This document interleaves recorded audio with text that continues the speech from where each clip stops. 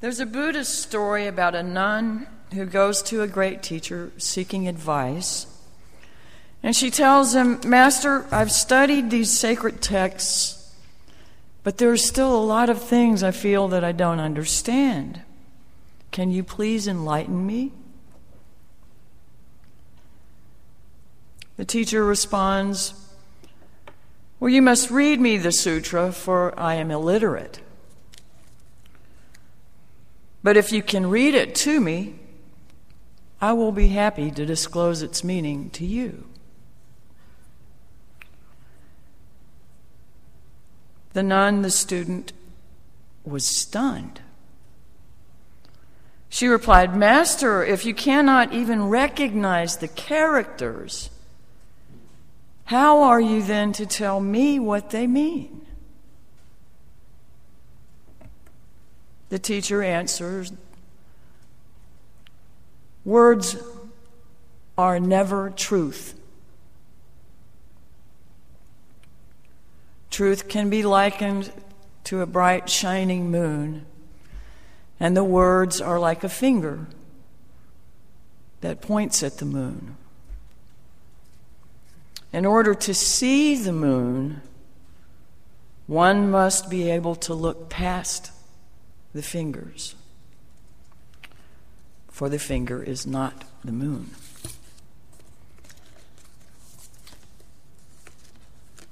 At the Unitarian Universalist Summer Conference for this district, that we call SWUSI, Southwestern Unitarian Universalist Summer Institute, SWUSI, one of the evening speakers said that UUs, that's us again, have been the most dogmatic and creedal people he's ever met. He pointed out that we had, over time, established our dogma by agreeing what not to talk about. In all our inclusion, what we were most often uncomfortable with were the fingers that were associated with Christianity. God, Christ, Jesus, Lord, prayer. We were inclined to treat the name of Jesus like Voldemort in Harry Potter. Those who dared speak it had to be prepared for what consequences might follow. They might be ostracized, they might be criticized, and of course this is not always the case, and it never has always been the case.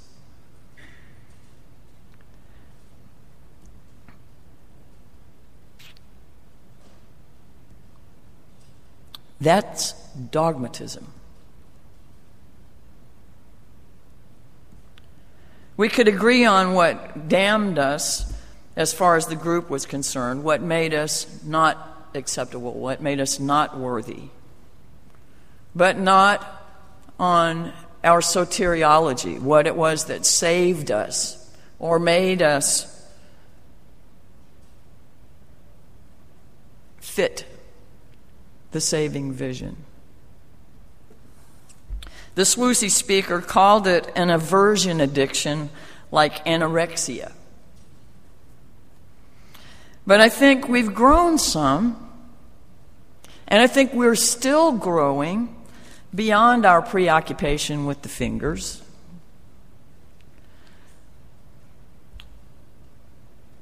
We're again learning and reminding ourselves to look past those pointers to see the moon and understand that the moon is of great value. The Tao Te Ching, Lao Tzu's teachings, say that with words one should know where to stop. And the Tao that can be named is not the Tao.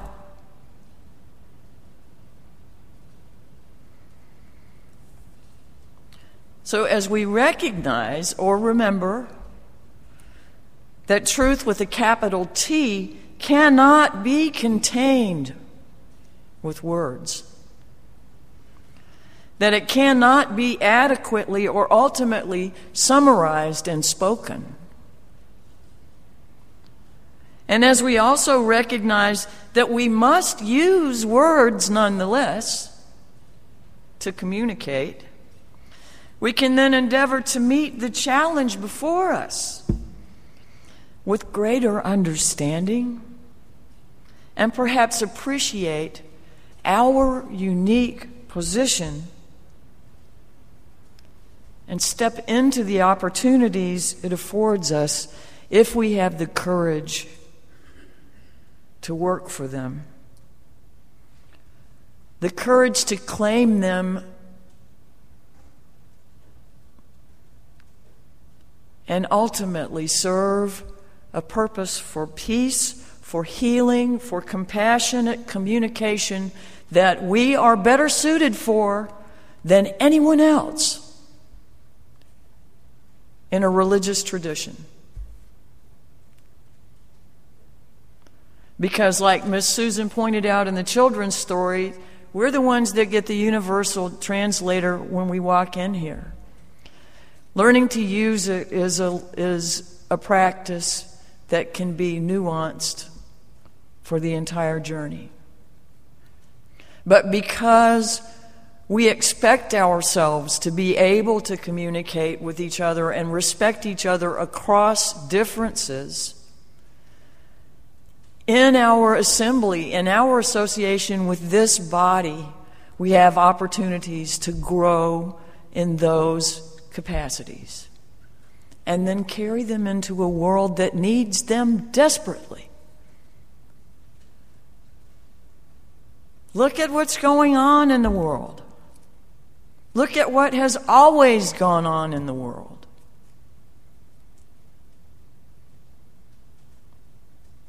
As we grow, we carry new hope. As we let that which is greater than us inform us, we begin to be able to see in ways that we haven't before. We begin to understand that forming bridges,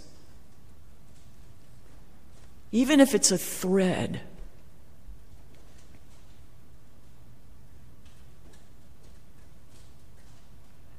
can cover a great distance that our pushing against those who disagree with us can.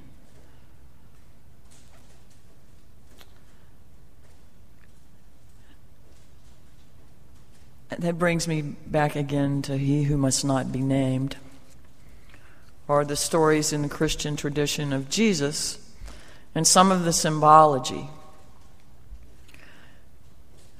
Recently, and it's happened before, certainly not frequently, and I don't know where it began, but recently when I saw a cross in a church that I was having a meeting in, the image that came to me internally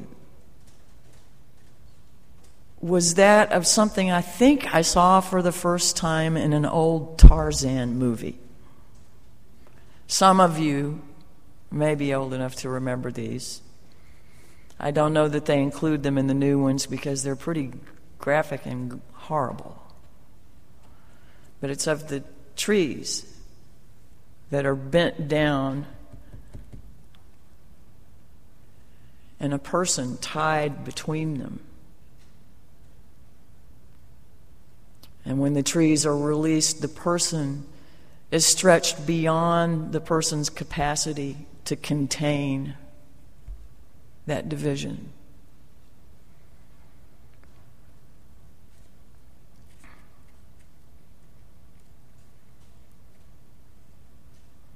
I think the image probably better fits some of Voldemort's shenanigans than the stories of the Bible.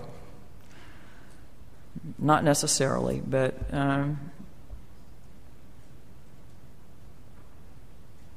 but it caused me to think about the stories of Jesus and what added another layer to how I understood what the man in those stories was doing. I came to a new appreciation for that symbology. I came to realize how much of that text can be interpreted as Jesus showing the difficulty but value of minding the gap. Not pulling people over, like at the train stations where minding the gap is actually posted. Not trying to pull them onto the train or keep them from getting on the train, but minding the gap.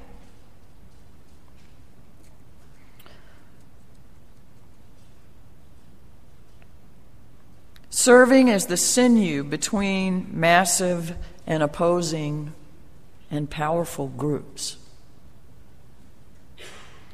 Religious, political, economic, historical, they're all part of the story. The stories show how he set himself up to be the field in which the battles were carried out. I mean, he physically, in the stories, carries the battles.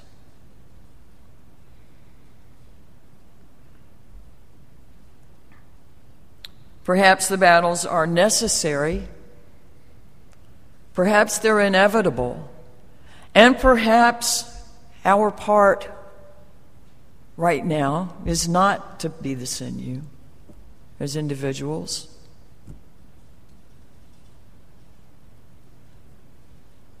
For that is a very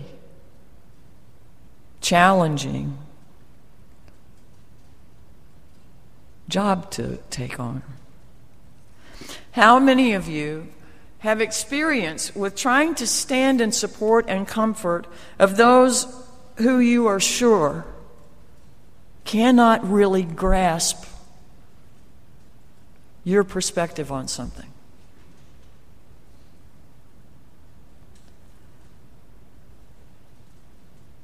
But nonetheless, you're there trying to be in service to them.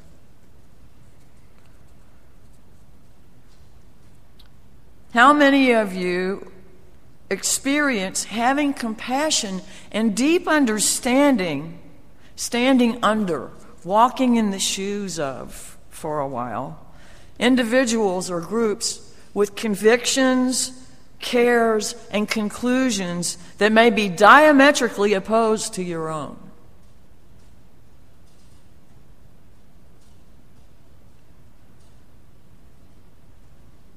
And still able to affirm the value of their experience. Affirm the value of the conclusions they have so far reached in their lives.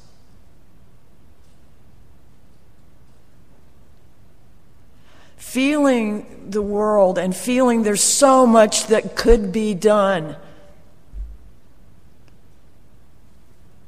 That image comes up for me.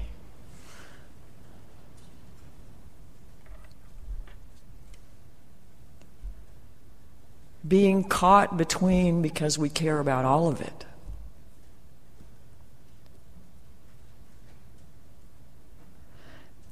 The more we do that, the more we come to understand the people who had tremendous gifts in being those battlefields. Gandhi, Jesus, Martin Luther King. People in which the pathologies or paradoxes or conflicts of the world are played out in their lives. And we become incrementally more capable of understanding the perspective that made them able to do that. And maybe moving a little more close to it ourselves.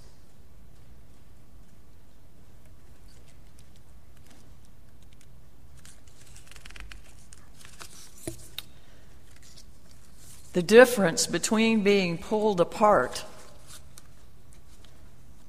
or crucified, or feeling crucified, I should say,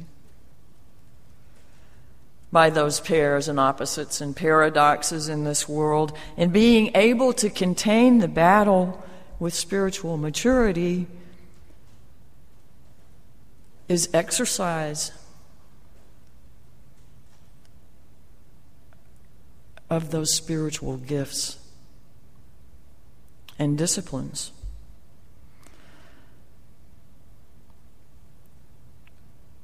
Spiritual maturity demonstrates informed compassion with ever deeper and ever broader awareness. Because we are in such small numbers in society, in order to be able to have any significant impact in the world on larger issues, we have to be able to successfully partner with much larger groups who do not share our views.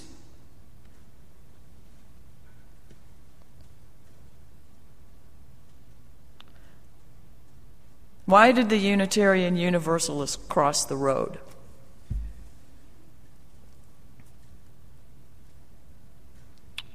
To help the chicken find its own path.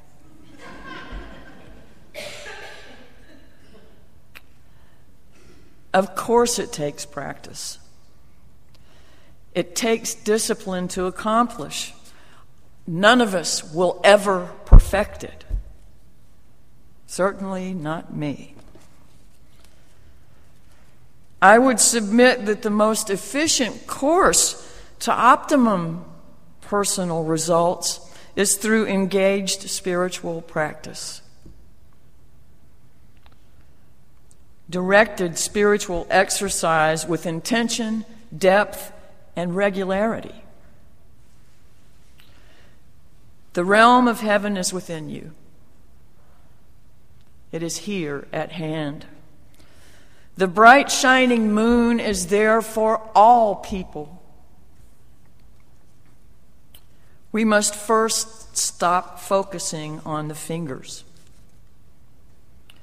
That transcendent mystery and wonder affirmed in all cultures, which moves us to the renewal of the Spirit and openness to the forces which create and uphold the renewal of the Spirit, create and uphold life, is there for everyone.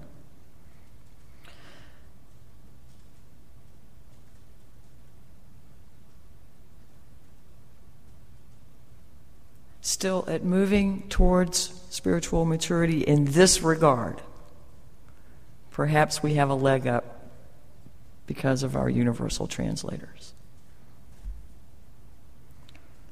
Looks to me like we get first refusal on this one. Still, if we choose not to do the growing or contain the tensions, find the rests between the words, the pointing of the finger, who will?